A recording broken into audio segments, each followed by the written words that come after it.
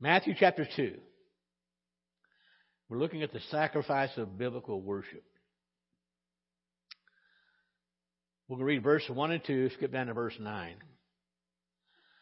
Now when Jesus was born in Bethlehem of Judea, in the days of Herod the king, behold, there came wise men from the east to Jerusalem, saying, Where is he that is born King of the Jews?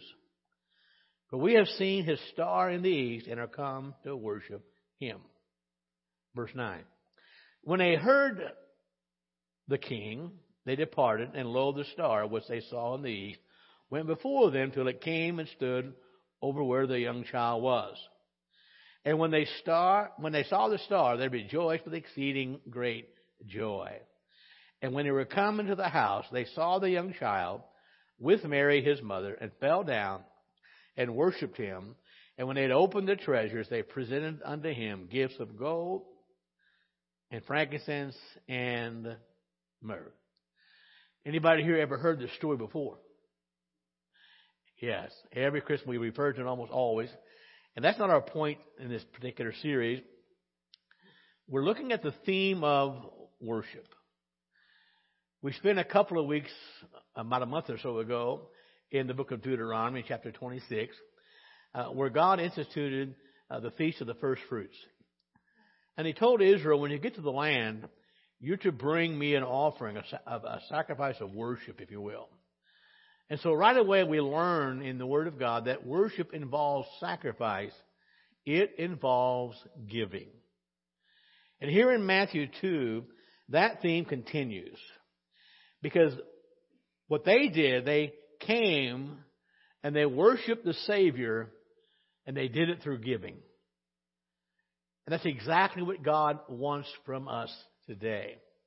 Worship involves giving of ourselves and times sacrificing something for God. And we begin looking at the characteristics of their worship. And I think it ought to be true in our own lives whenever we worship God. Now, by the way, I am so thankful that you are faithful to God's house. And I'm convinced that it is a special time of worship that you can't do anywhere else. But you can worship at home by yourself. And I encourage that. And if all you ever do is worship on Sunday, change your habit, okay? Worship every day of the week. Because worship is personal, but it also comes together in a place like this as we gather together and we worship together. It encourages us on our walk with God. It also encourages us to say, you know what? Corporately, we came for one purpose, and that's to give to God. Worship is simply giving. To kind of review a little bit, we're not going to spend a lot of time in verse 2. We found out that worship was intentional. Ours should be intentional as well. When we come to the Lord's house, we ought to come with one purpose, and that's to worship Him. Worship Him. Second of all, in verse 2, the worship was volitional. And that means it was of their own choice, their own will. Nobody made them. And our worship ought to be volitional as well. We ought to want to do that for the Lord. The third thing, it was personal in verse 11 of Matthew 2. And our worship has to be personal. Now, I can only speak for myself because I realize as we worship, we have, especially privately, a lot of time when I begin to think about what God has done for me, I can't help but worship. Most of you know that I send out a prayer every morning and text one out. Got quite a few people who have asked for that. But most of that prayer comes from my daily Bible readings. I'm reading the Bible. God will speak to my heart about something. And I can't help but break out in praise and worship to Him as I read His Word. And my friend, that makes a difference in our lives. It has to be personal. The fourth thing we looked at last week in verse 3, it was confrontational. And again, it caused problems in Jerusalem. Herod was upset about it. The people were. And the worship of God ought to fill our heart. When we give our place unreserved, our worship unreserved, when our worship is wholehearted, we will offend some people. But my friend, please don't forget, who we worship is real. And again, we don't mean to be offensive, but when we are whole, dedicated to the Lord, not everyone understands why we love Him like we do. The fifth thing we talked about in verse 10 and 11, that worship was emotional. They rejoiced with exceeding great joy. And when God's worship fills our heart, we can't help but rejoice. It's a natural outflow. And listen to me, folks. We live in a broken world. You know that. But I think one of the best things that we can show to our world is the joy that knowing Christ brings into our life. And one of the ways we do that is through worship. The sixth thing, in verses 3 through 8 and verse 11 and 12, their worship was effectual. It touched the world around them. Think about that. It touched the world around. And our worship ought to touch the world around us. And, you know, if you're like me, I'm so tired of this commercialism of Christmas. But the bottom line is this. We ought to show the world the real reason. By the way, we begin Advent next week. And our theme this year is the heart of Christmas. And the heart of Christmas is the one that Jesse sang about this morning. That sweet little Jesus boy. The one who was born in the manger so many years ago. And I'm convinced that whenever our worship is genuine, the world will notice that. Now, I realize that it'll drive some away. But we have no way of knowing how many people it'll touch, but it'll draw them to Christ. They begin to think about things, or whatever it might be. And I also think that worship affects us. Because what worship does, it draws us deeper into His worship. And there's nothing better than that.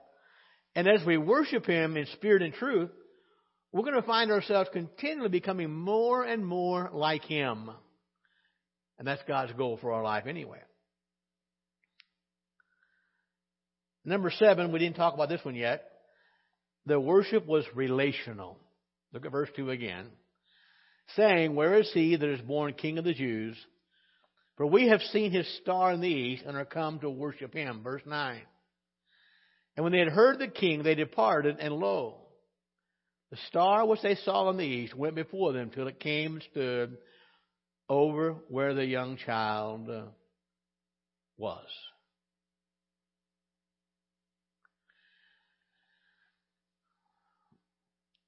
When we speak of our worship being relational, these wise men from the east, these magi, their worship was guided by God, and it had to be based, and it was based, on their relationship with Him. And I want to tell you, you cannot worship unless you have a relationship with God. And the deeper our relationship with God is, the deeper and more meaningful our worship is going to be. They gave Him worship because they were walking with Him. There's no other way to explain this. Now, I realize we're not given all the details. But why would they come if they didn't first have a relationship with God? It had to be there. They gave Him worship because they were following God's plan. We have seen His star in the east. And they gave Him worship simply out of obedience to God. They followed Him to the place where the Christ child was born. I have learned through the years, and so have you, that anyone can sing at least halfway. Anyone can shout and testify. Anyone can give fleshly worship. But only a believer who has an intimate, vital, love relationship with Christ can give Him pure, perfect worship. Because you open your heart to God.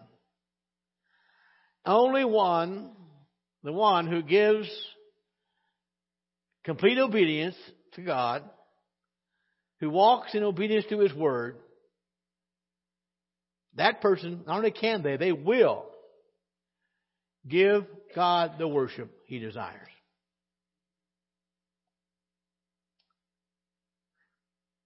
It was intentional, volitional, personal, confrontational, emotional, effectual, relational. And I have no doubt that their worship was all of these and much more. But I think the most important thing, the worship was sacrificial. It was sacrificial. When these wise men came, including their journey, they didn't worship on the cheap side. They gave Him the best they had. Their worship cost them something. And my friend, worship always does.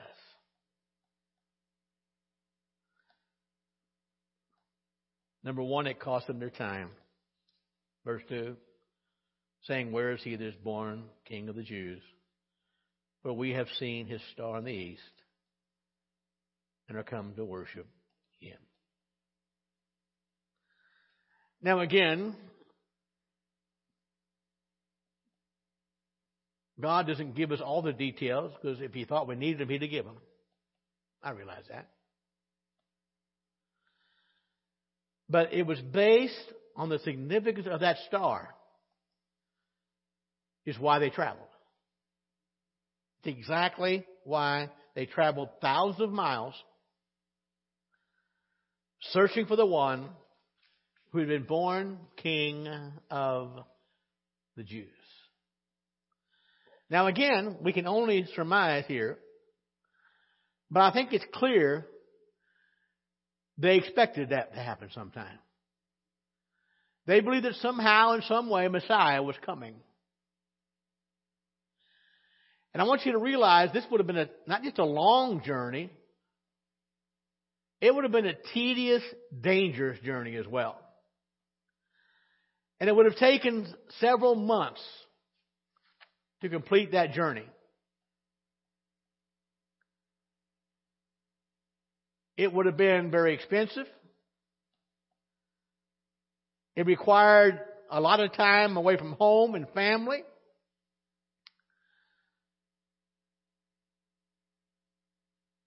It was a dangerous journey, filled with danger and trouble. But they made the trip because they believed that worshiping the Christ child was worthy of it, no matter what it cost. And genuine worship is costly even today in time. Now, the good news is most of us can be at church in a few minutes. It doesn't take us long to get here. It's not a long journey to get this way.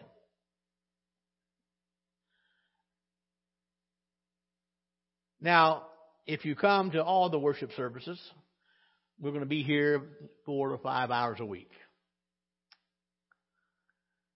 And I realize that not everybody does that.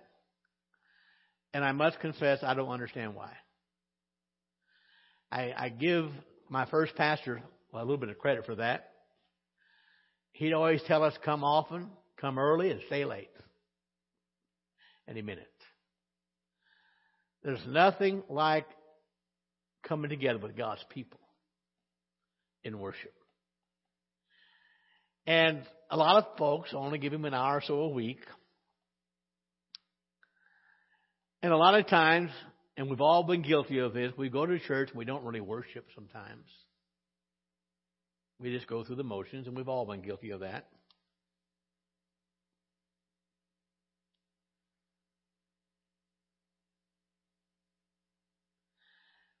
But the bottom line is, worship is simply not the time it takes to drive here.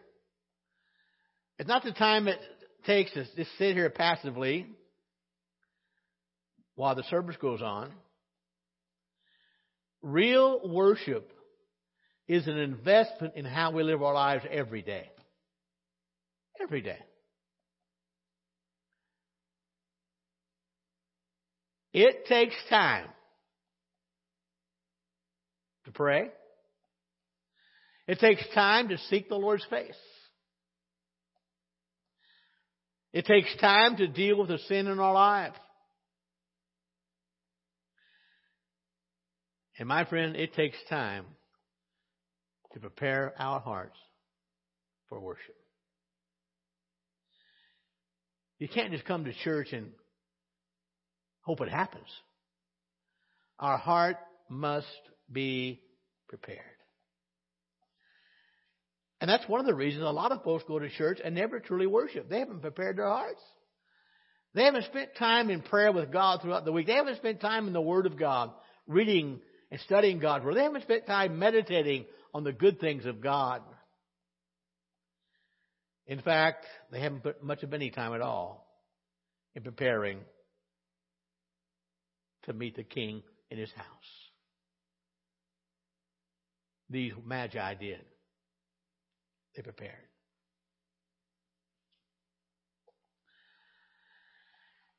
It is impossible for any of us to live out in this wicked world all week, walk in the church, ready to meet Him in worship. There has to be time in our lives we have spent preparing for that time. No wonder Solomon said, Ecclesiastes 5, guard your step as you approach the house of God. There has to be time spent in prayer, time in repentance of sin. We have to spend time feeding ourselves, our soul, on the Word of God. But we also need to spend time in private worship.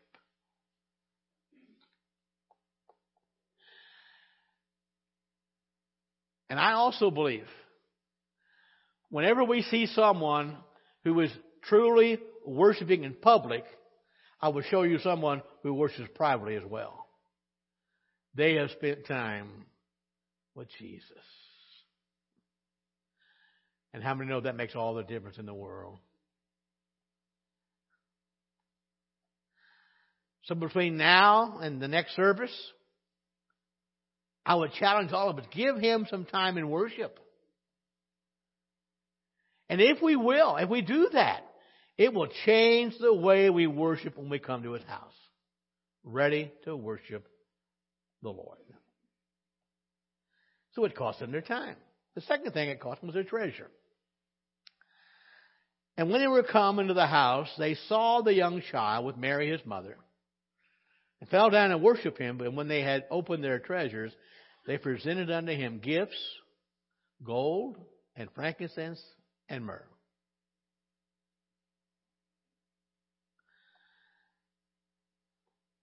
They gave their time in the travel. They prepared themselves to come. And when they come and stand before the Christ child, they give Him gifts. And I want to tell you, folks, these were not cheap gifts. They were expensive. They were costly. But it didn't matter. They gave them to Jesus because He was worthy. Just a small child. Now, by this time, he wasn't in the manger. He was probably about 2 years old. Preacher, how do you know that? Well, what did Herod make a decree about? Every male child under 2 years of age was going to be killed. But it didn't matter. They gave this child their gifts.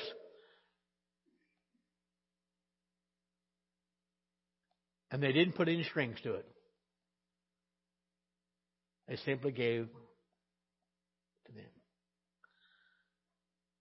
They walk into that house. And when they see the Christ child, they bow down before Him. And they open their treasures. And they presented those gifts to Him. Now remember, they had carried those gifts for hundreds of miles. And when they arrived and saw the Christ child, they gave them away. Why? Because they wanted to honor him in worship. Now, I don't know for sure. You know, all the things that Jesus retained of his rights when he came to earth, or what he gave up. But when I think of this from a human standpoint, I'd be thinking, what does it matter? He won't remember that. Now, somehow, I believe he never forgot it, but that's neither here nor there. But to them, it didn't matter. They gave him those treasures and those gifts because they deemed him worthy. That's what worship is really, really ought to be about. And that speaks to my heart today. Because worship is about giving. It's about giving God what he deserves, and he deserves everything for what he's done for us. And I want to say tonight, if our attitude is, if we can't give our tithes, our time, and our offering because we love him, we're better off to keep it ourselves. It ought to be given in an act of worship, not because we have to, but because we love him. And we have to learn as well from this example of these wise men. When we give to God, there absolutely cannot be any strings attached. Lord, this is yours. I must confess, as a young Christian, it took me a while to learn that. And my grandfather always told me I was so tight, I had the first 9 cents of the first dime I ever made. And I had to tell him, Grandpa, there's a difference between being tight and being broke. And when I first got saved, I thought, Lord, I was on unemployment. And we were making, I think, $90 a week. This has been in about 1975. And I thought, Lord, surely, you don't expect me to tithe on $90 a week. But then God spoke to my heart. You know what he expected me to do? To tithe on $90 a week. But then I realized, as God blessed us, and we are not wealthy by any means, but we have enough. That's all I need. Sometimes the more you make, when that number is bigger, it's hard to tithe on that too. Amen? Lord, I gave you $9 a week back then. But now, Lord, I'm making this much. You surely don't need all of that. But that's not why we give. We give because we love him. It's a principle of the Word of God. And there came a time in my walk with God when I finally realized it's a privilege to give back to God. It is a joy to give to God. And folks, I want to tell you, worship, when we come to worship, giving is as much a part of worship as anything else we do. And the Bible is clear. We worship him in a lot of ways, and one way we do it is through our giving. And then there was a day, that I realized the only reason I have anything to give to him is because he first gave it to me. Amen.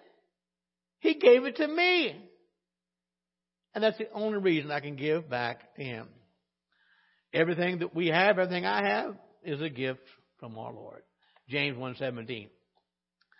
Every good gift and every perfect gift is from above and comes down from the Father of lights, with whom is no variableness, neither shadow of turning.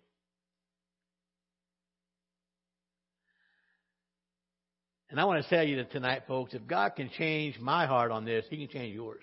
Anybody's. Anybody's heart. We have to determine in our hearts that when it comes to giving, we will not be cheap. As I look at my life and I look back over the years, God has always been extravagant in His love giving to me. Always. And my prayer is, Lord, that I might be as extravagant in my giving to you. But we have to realize we can never outgive God, ever. Malachi 3:10. Bring ye all the tithes into the storehouse, that there may be meat in mine house. And prove me now herewith, saith the Lord of hosts, if I will not open you the windows of heaven, and pour you out a blessing, that there shall not be room enough to receive it.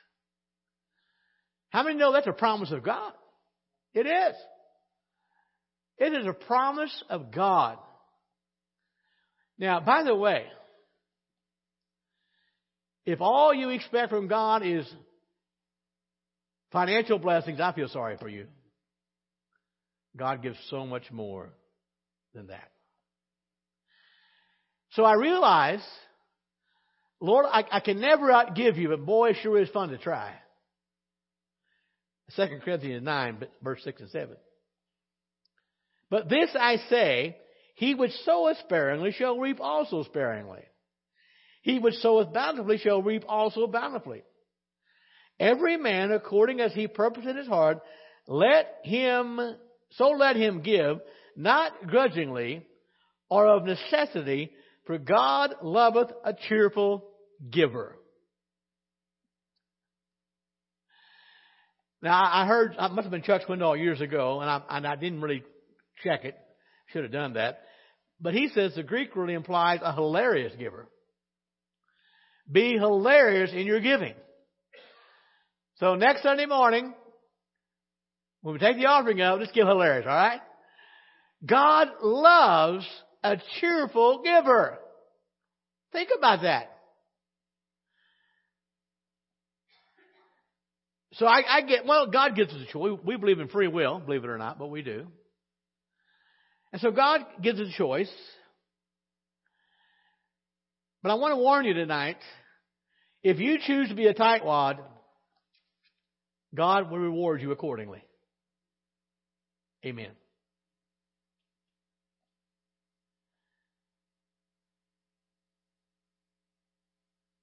Because the Bible teaches me not to lay my treasures up here, down here, but up there. Where moths or rust can't bother, where they never decay.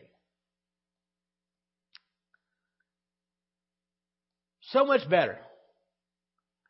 So much better to give everything over to God's hands and use what we have been given for the glory of God. And my friend, no one can take it away. No one. I know at times we always worry about the economy. But my friend,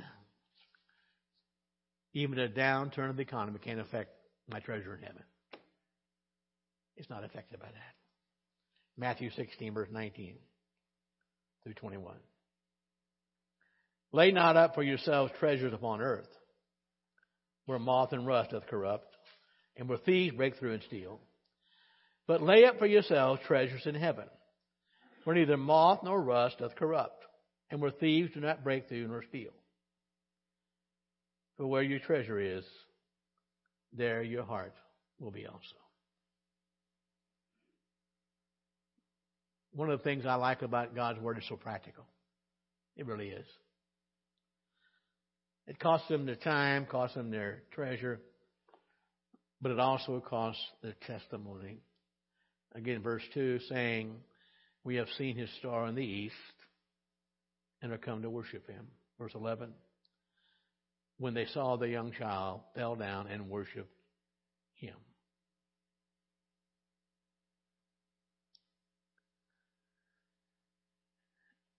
And again, I'm not trying to discount the fact they gave the treasures, some of their wealth, they gave financially. But the greatest treasure they gave the Lord that day was themselves. Amen. We read from Paul's letter to the Corinthians a moment ago. And Paul used Macedonia as an example. He said they gave out of their poverty. But Paul also added a sort of a comment there. He said, but first of all, they gave themselves to the Lord. And that's the key. They gave themselves. Now let's consider this for just a moment about these magi. And again, all we have in concrete, I guess, is what Matthew chapter 2 says. But think about what had to happen. First of all, these men could not have been ordinary men.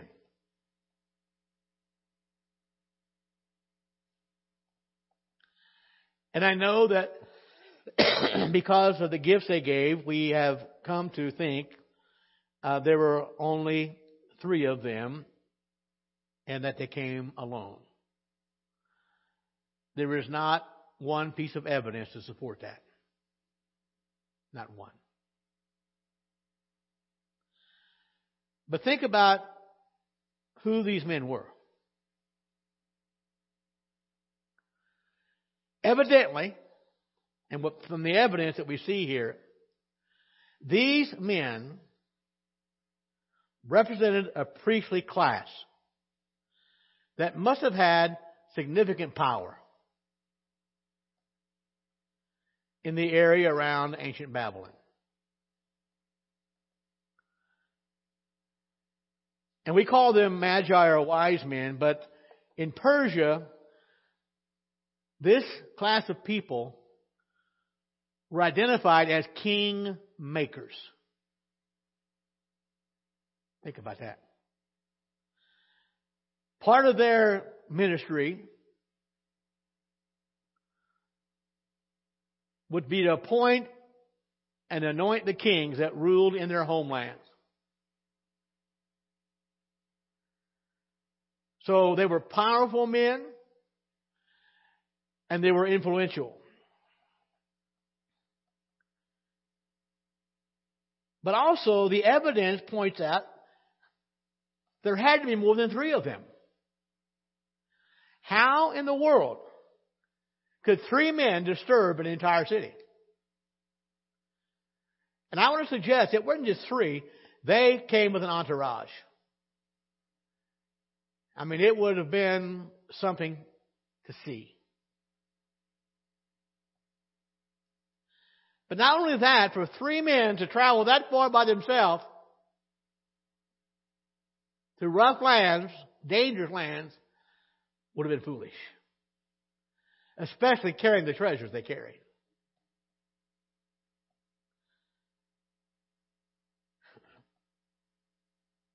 So that being said, it's very probable that there was a large number of these magi. And very probable they were accompanied by armed guards. No wonder Herod was nervous when they showed up. Now, let's think about this. If it was only 3 and they were ordinary men, what chances would they have to get an audience before Herod? Slim to none.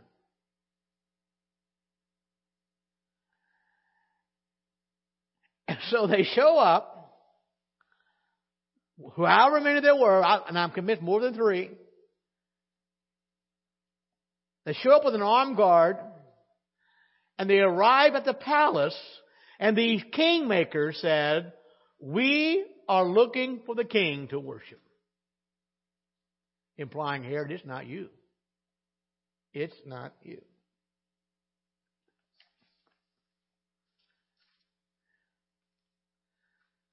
So these are rich, powerful men. They're influential men. And they stand before Herod and his officers and immediately declare their intention. Verse 2, we have come to worship him. That's it. We have come to worship a child king. And they journeyed till they found him. And the Bible says when they did, they fell down before him. They humbled themselves and worshiped him. These powerful, influential men, when they came into the presence of the Christ child, they bowed before him.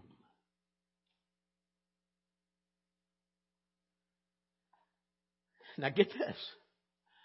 These kingmakers had entered the presence of the King of Kings and the Lord of Lords. Think about that. Think about that.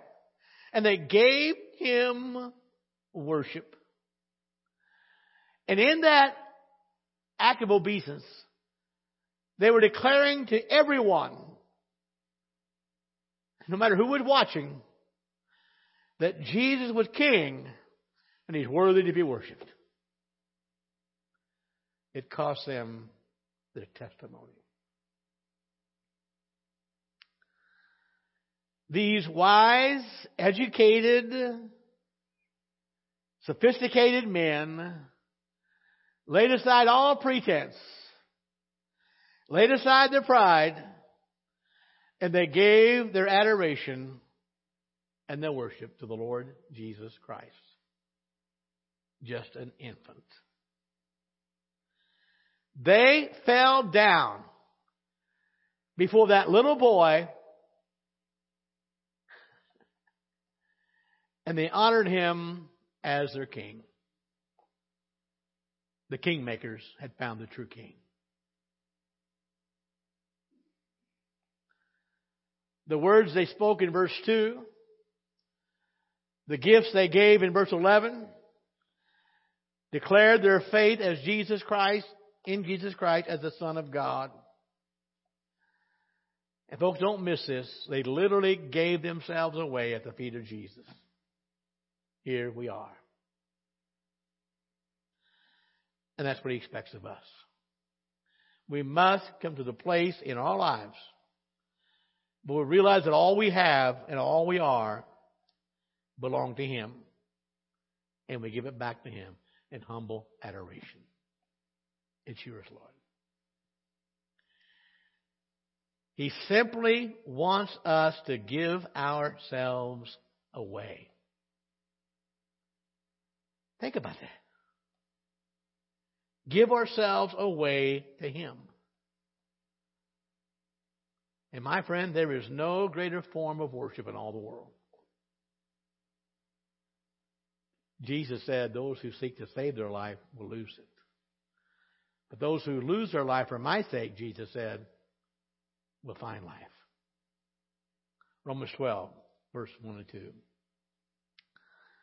I beseech you, therefore, brethren, by the mercies of God, that you present your bodies a living sacrifice, holy, acceptable unto God, which is your reasonable service. And be not conformed to this world, but be ye transformed by the renewing of your mind, that you may prove what is that good and acceptable and perfect will of God.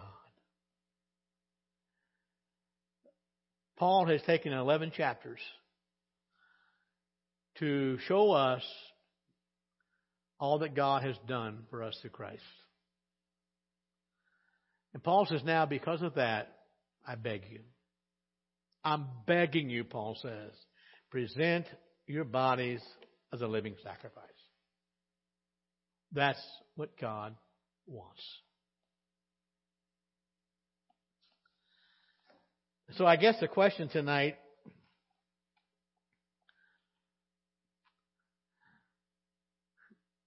If I were to ask this, are there any wise men or wise women today? I'm glad to say there are. Men and women who come to worship God. Men and women who are willing to lay it all on the altar of sacrifice. And it's those folks, those who are wise, women and men, who are truly engaged in sacrificial worship with the King of Kings.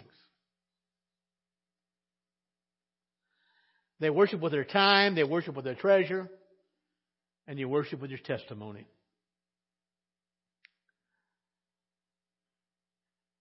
And I must say that my desire would be that would describe everyone who claims Christ, but it doesn't. We know it doesn't. It should.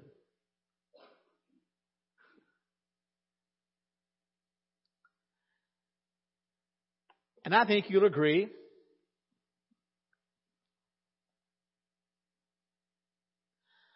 I want to worship Him. I want to love Him.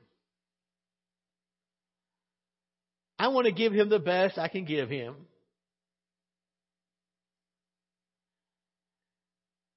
And I want to give Him the best that I am. And I want to take it and lay it all at His feet for His glory. And worship Him as King of Kings and Lord of Lords. Let's stand together.